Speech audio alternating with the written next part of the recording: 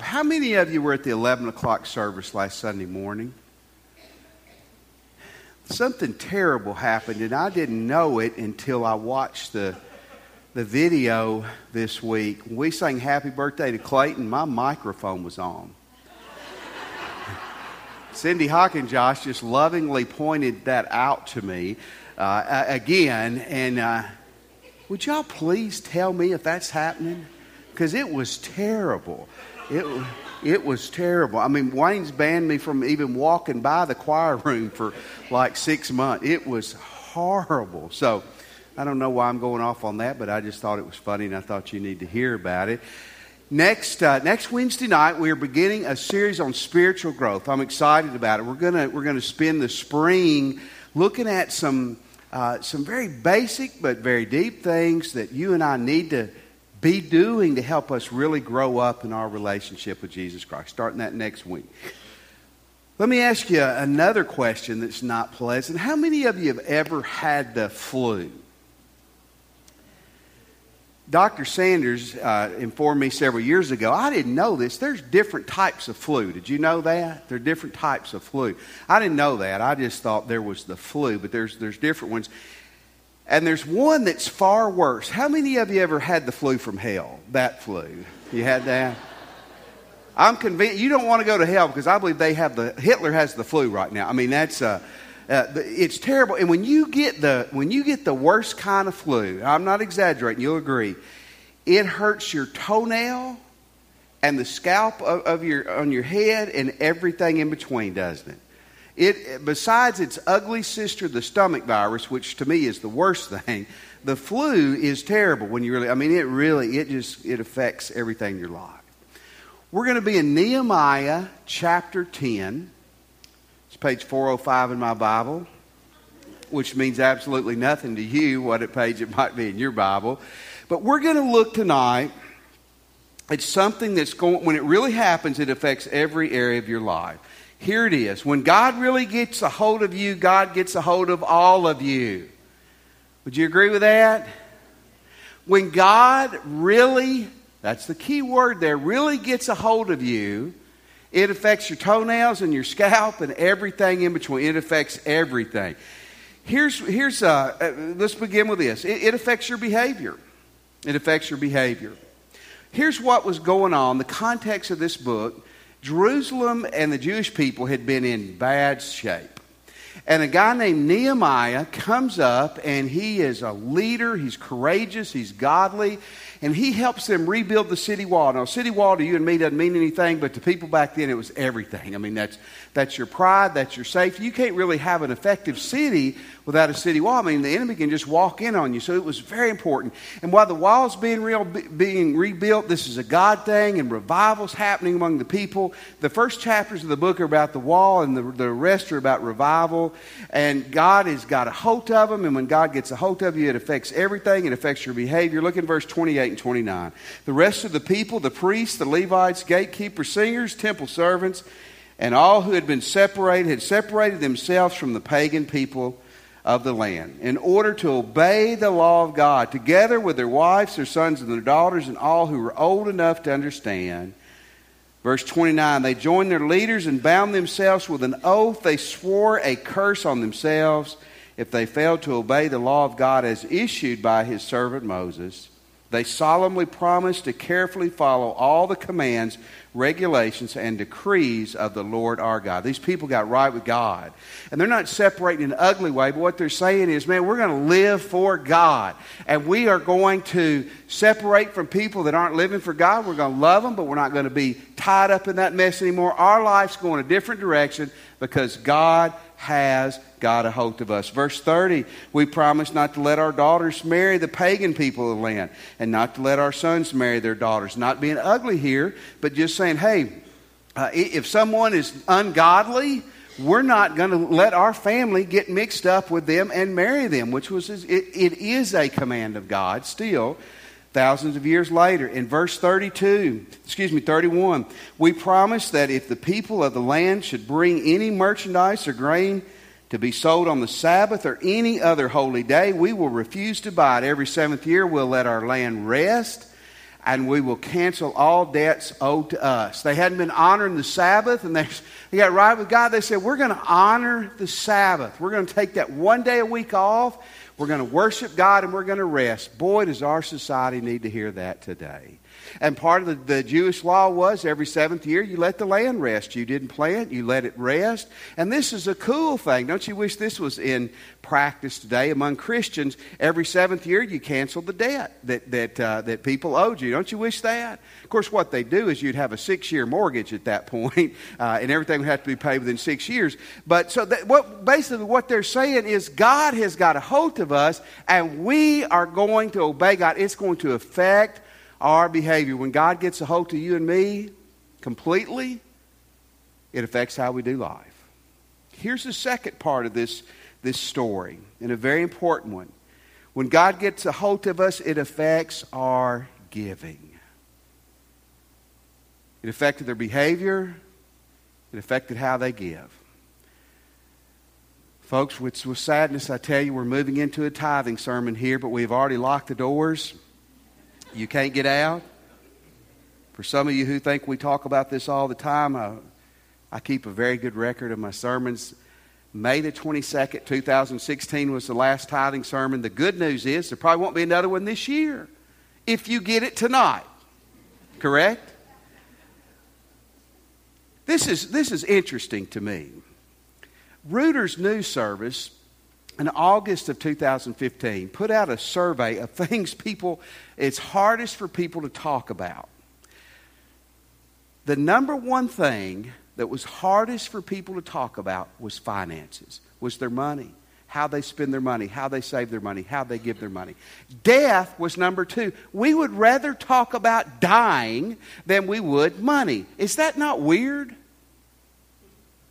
No, it's not to you, it is to me. I'd rather sit around the dinner table talking about MasterCard than caskets. But most people wouldn't. And so we're uncomfortable talking about money. And some of you right now are probably uncomfortable. And that's okay. You know the Bible, a guy who has studied this for years, who runs a financial service company, said that 2,350 verses in the Bible deal with money. 2,350. That is incredible. That's a lot. That is a whole. Think about the books. There's 66 books in the Bible. Divide that by 2,350. Even if he's off by 25, that is a whole lot. And we're told in the Bible in 2 Corinthians 8, I like this, that we should excel at giving. Did you know that God wants you to be a giving superstar? Now, if you were to talk to someone about, we want you to excel in sports or to excel in music, we would understand what that meant. It meant you would practice it, you would work on it, you would study it, you would read about it, you would get people who are more experienced in it to coach you and teach you. And so when God says to excel in giving, He's saying, look, this is something the rest of our life here on this earth that we ought to work on. We ought to study it. We ought to get help in it. We ought to listen to people. We ought to strive to give better. Now, if you're not a Christian tonight, you stay with me, because at the end we're going to bring this back to you. If you're a Christian, this applies to you 1,000%. Should we excel at giving? Absolutely. But my thesis tonight from the book is that when God's got you, He's got your billfold. That you're not going to excel at it if your heart's not in it. Amen? When you take a music student who doesn't want to do it, it doesn't matter how talented they are, they're not going to excel, are they? And that's the same way with this. So excel in it, but it comes back to a heart issue. Here's some interesting things before we jump into the heart of it. Look in verse 32. In addition, we promise to obey the command to pay the annual temple tax of 1/8 of an ounce of silver for the care of the temple of our God. Have you ever heard of the temple tax?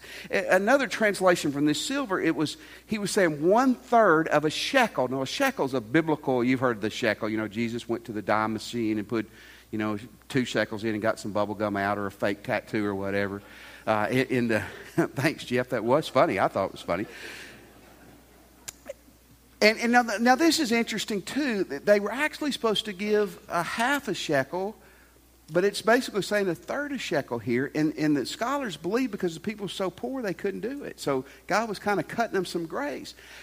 Before you even got to the tithes and offerings we're going to get to, if you were a male 20 years or older, you had to pay a temple tax.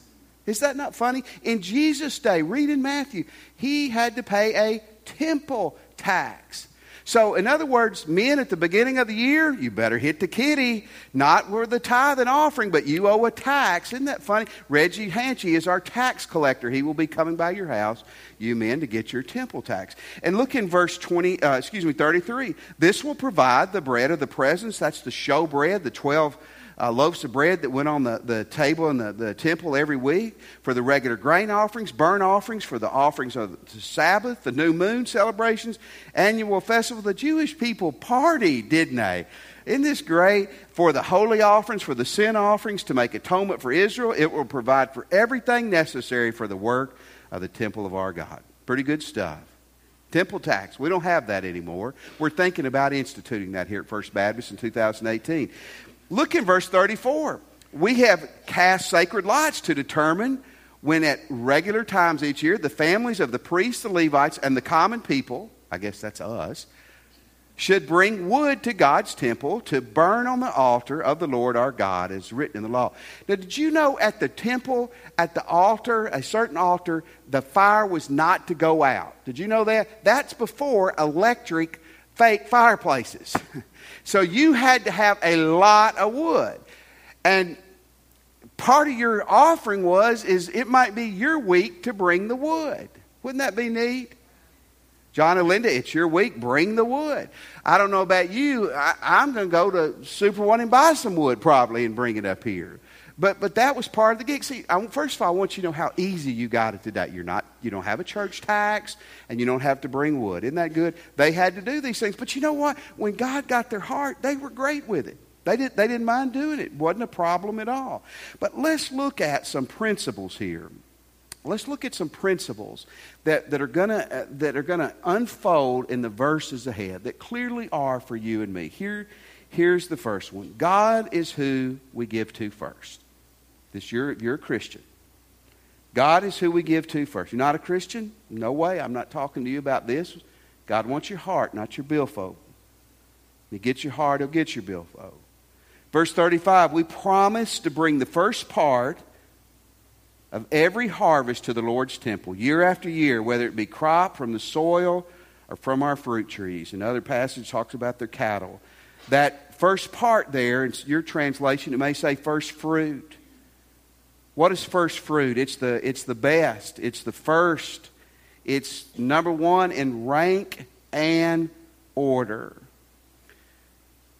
Do you believe this if you're a Christian? Your first debt is to God. You believe that? Not really? Kinda? That we owe God before we owe anybody else. And I hear a lot of people say, man, I would tithe, but I got to pay this bill and pay this bill and pay this bill. I understand debt and owing people, but you know what? God's who I owe first. He is my first credit. I'm asked a lot of times, do we tithe off the gross or the net? You know what the gross is? It's that grossly exaggerated number before Donald Trump gets his hands in there and pulls it out, or whoever the government does. I think you tithe off the gross, because that's my first fruit. That's exactly what Cindy and I do. Look in verse 36. We agree to give to God our oldest sons and the firstborn of all of our herds, flocks, and prescribed in the law. We will present them to the priest who ministers at the temple of our God. Now, give our firstborn sons. How many of you are a firstborn son? Does that make you a little nervous? I mean, when mom and dad's supposed to take you to the temple and tie him down and chop him up? No. I was the firstborn, and my parents probably wished that would have been the Baptist law years ago at times. But what that meant, and that you saw this when Jesus was born, you brought that firstborn to the temple, and you basically paid for a sacrifice to be done, and you dedicated your child to Jesus. You didn't sacrifice on them in the altar. You did give your first of your calf, your first of your sheep to the Lord our God. So the principle is that God is who we owe first. So we give to God first. God is our first debtor, our credit, who we owe. God is who we give to first. Here's the second part of this. God's house is the first place we give to. Should you give, if you can, to other Christian causes and ministries and organizations and to schools, and absolutely, if you can. But as a Christian, we give to God's house first. Again, verse 35, we promise to bring the first part of every harvest to the Lord's temple, year after year, whether it be crop from the soil or fruit from the vine. Verse 36, we agree to give to God our oldest sons, the firstborn of all of our herds and flocks as prescribed in the law. We will present to the priest who minister where? In the temple of our God. Verse 37, we will store the produce in the storerooms of the temple. We will bring the best of our flour and other grain offerings, the best of our fruit and the best of our new wine and olive oil. We promise to bring to the Levites a tenth of everything our land produces, for it is the Levites who collect the tithes in all of our rural areas. Now it's a little complicated. If you lived out away from Jerusalem, and the temple is the national place of worship. Synagogues were local place of worship.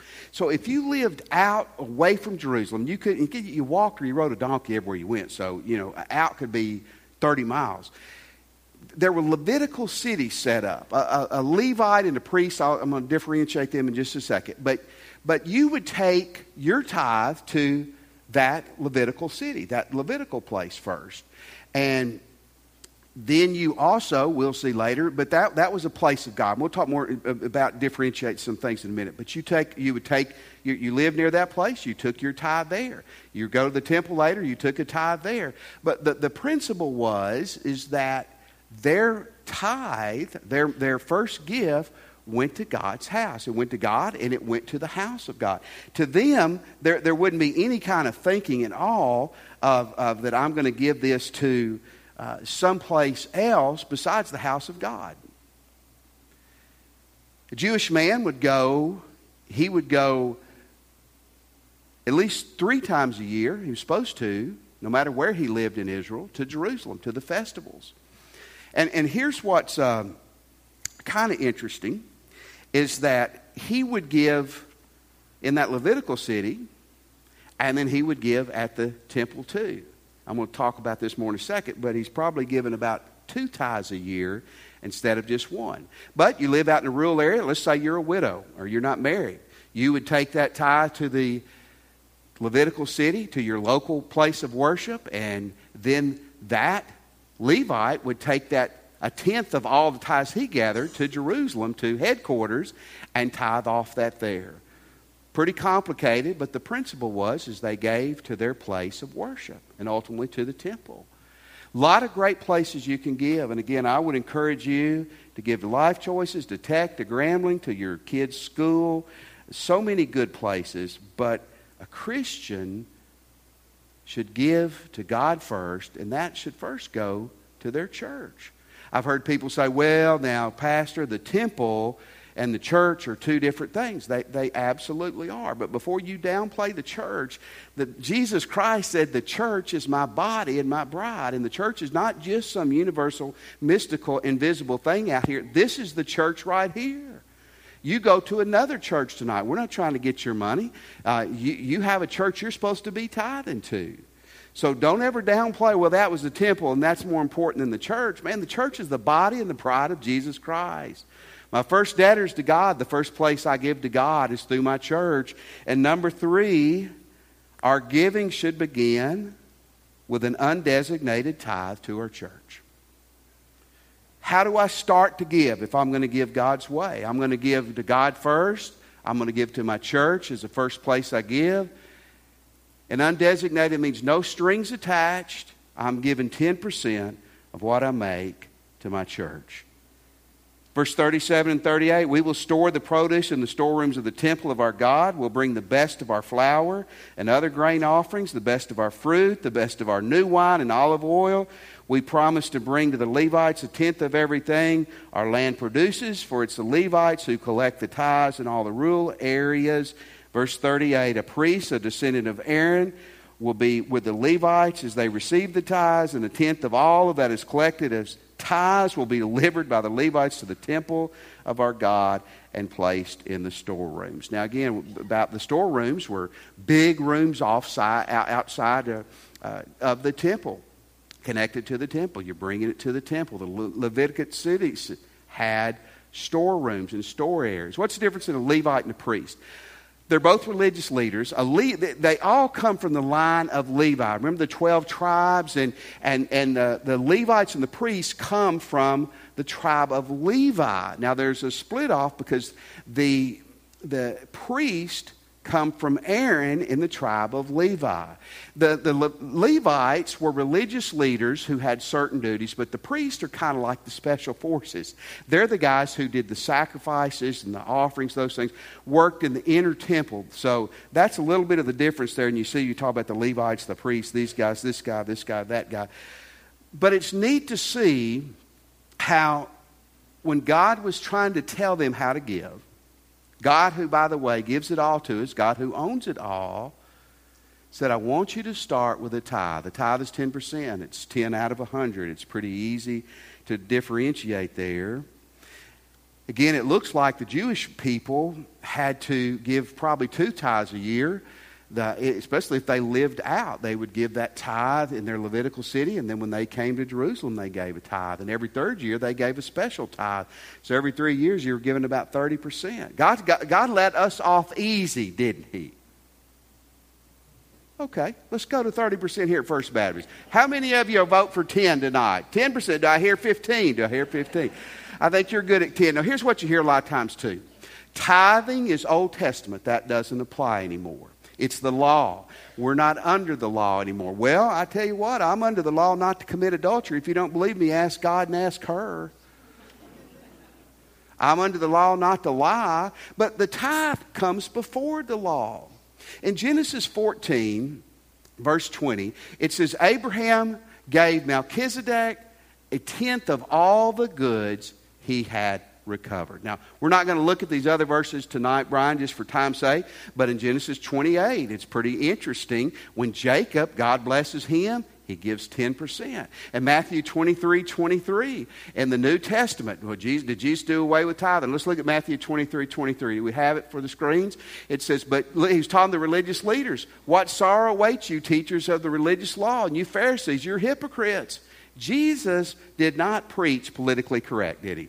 For you are careful to tithe even off the tiniest income from your herb gardens. But you ignore the more important aspects of the law, justice, mercy, and faith. Yes, you should tithe, yes, but do not neglect the more important things. Now, if Jesus was going to do away with the tithe, why did he say that? Why did he say that? Tithe is a starting point. For a lot of us, we ought to be beyond the tithe, and then we ought to give offerings as we can. But if all you can do is tithe, you know what? You are obedient to God. Here's a big problem, though. American Christianity, and it hovers, it hadn't changed really in 20 years. The average American church-going person gives about 2.5% of their income to their church. I'm not real good in math, but that's off, isn't it? About 7.5%, about 2.5%. That something is amiss with that, and something is, I think, very troubling at that. I had my assistant Brenda this week run some numbers. And Brenda, I misplaced that form you gave me, so if I'm off a percent, I'm not trying to stretch the truth like preachers do. You know, how many did you have this morning? Well, it looked about 2,000 to me. Well, it only sits 750. Well, it was crowded. It was packed in here. That in our church is above average. And our church is generous. But only about 28% of our church tithes. If you looked at family units, that could be a single person. That can be obviously a family. 28%, so what's that, 72% don't tithe? Wonder what we could do if we had 50% who tithe. Folks, I want to encourage you, and I want to tell you, my ministers will testify to this. We look at our ministers' tithing periodically. If we had a minister who wasn't tithing after they were warned about 2 or 3 times, you know what we would do? We would say, you need to go work somewhere else. That's how much we believe in it. We think it's absolutely biblical and crucial and essential. Why don't you tithe if you don't? Why are you mad at me right now? Well, maybe you didn't know. Honestly, a lot of times people don't do something because they don't know. Maybe you just don't trust God enough. I'm not kicking you, but you go, I can't do. God will. I can't do it. Well, you can. Here's the third reason. God's not got you totally. God's not got you totally. There was a little 4-year-old boy. They were taking the Lord's Supper at his church. The Lord's Supper came by him. His mama wouldn't let him take it. Parents, that's a good thing. We believe you take the Lord's Supper after you're saved. And so that gets kids talking too. Why don't I get to take it? Why don't I get to take it? A few minutes later, the offering plate passed by the kid. The kid always had $1 to put in the offering plate. Offering plate passed by. He sat there. His mama said, put your $1 in. And he goes, nope, I don't eat, I don't pay. Now, are we not like that though? If Wayne sings that song again, I will never give another dime. I'm so tired of hearing tithing sermons. If I will never tithe again. Or you get mad at me. You get mad at the youth group. You get mad at this. So you don't tithe. Come on, really? You need to tithe at your church. And if you are so frustrated with it, at some point you feel like you can't tithe anymore, you need to look for another church. Well, I don't trust them. Oh my, why are you going there? I don't trust them with my money, but I will let them teach me and my family about Jesus. Come on. Really? Really, I owe 10% to my church, and so do you. That's the starting point to how we should give. Here's the fourth thing. This is how God's work survives and thrives. This is how God means for his work to survive and thrive. Verse 39, the people, the Levites, must bring the offerings of grain, new wine, olive oil to the storerooms, place them there in the sacred containers near the ministering priests, the gatekeepers, and the singers. We promised together not to neglect the temple. They had been, and the temple was in disrepair. The wall were in disrepair. The Levites and the priests didn't own any land. God intended for them to be dependent on him and the people. They weren't able to do their work because they weren't making a living. And now the people are saying, you know what, we've been messing up. And we're going to get our act together. And we're going to give as we should. Because we understand that's how God's church will survive and thrive. Folks, we don't need to do, and if your church does I'm not kicking your church at all. It can do whatever it wants to do. I don't want us doing fundraisers here. We don't need to do 50 special offerings here. We need to tithe. We need to tithe. And you go, well, I may not tithe, but I'll give to the pastoral vacation fund. That's great. Tithe. I'm going to give to this mission cause, but I'm not going to tithe. You think that honors God, honestly? I'll give to the youth because I love youth, and the youth are tomorrow's future. Well, they are. Tithe. That's how we do the things around here. And when we give as we should, folks, we give 10% of every dollar here out to causes that go across the world. I put it high. We give about 15%. And the more that we take in, the more that goes out. 2002, August of 2002 in this church, November of 2002, this is 14 years ago, general receipts, we took up about $98,000. 2016, we took up $201,000. Isn't that wonderful? 2002, we gave $9,800 to missions around the world. In 2016, we gave over $20,000. Isn't that wonderful? You see, when the tide rises, everything rises with it. That's how God works, survives and thrives. And here's the last thing. This is the way God prospers you. Malachi 3:10. Man, Malachi 3:10 is so great. Bring all the tithes in the storehouse. That's the temple. So there will be room enough and food in my temple. The work can go on if you do, says the Lord of heaven's army. I will open up the windows of heaven for you, and I will pour out a blessing so great you won't have enough room to take it. Try it. Put me to the test. God says, try me. You can't outgive me. Put him to the test. How does God prosper you financially? Earn your money right. Don't be a thief. Don't be a cheat. Don't sit around waiting for people to give you things. Earn it. Budget it. Tithe it. Pay your bills. And live within your means. Basic things. And when you do that, and tithing being the foundation of that, God will prosper you. Let me ask you this. Does God really have you? Does He really have all of you?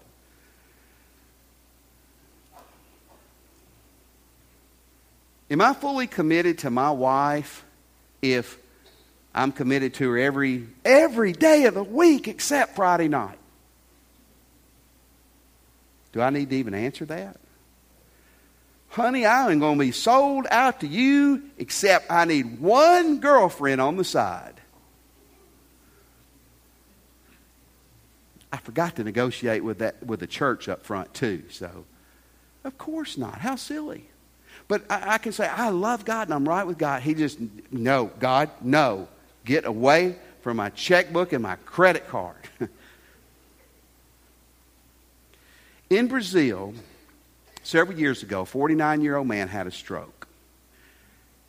And as you know, sometimes a stroke can change a personality. This man's personality went in a very odd and wonderful direction. And the neurologist working with it said they'd never seen this. He became and is obsessively generous after his stroke. They fortunately have money. His wife has to manage it now. She said he will go and he will go to a grocery store and buy candy and just hand it out to kids on the street. He'll give people money. He'll buy them things. And the doctors say he's recovered in every way except this obsessive generosity personality disorder. Friend, I don't want anybody in here to have a stroke. But here's what I do want. It's better. A lot better. When God gets all of you, your generosity is going to be impacted. And it ought to affect every area of your life, but it ought to start with God's house. So a couple of questions. Are you a Christian? Do you really belong to Jesus? If not, God's not after your money, He's after you. Will you come tonight and give your life to Christ? Maybe you'd like to join our church. Oh, my goodness, I'll have to tithe. Yep. You're going to need to be nice and a lot of other things too. But if God wants you here, you come and join us. We'll love you and we'll want you to love us. Christian, many of you are doing great in this area. Keep it up. Some of us aren't. Start at 5% if you need to. With the goal, you're going to work that up to 10 this year. You make a commitment where you are at the altar, but let God have all of you. Let's stand. You come now as we sing.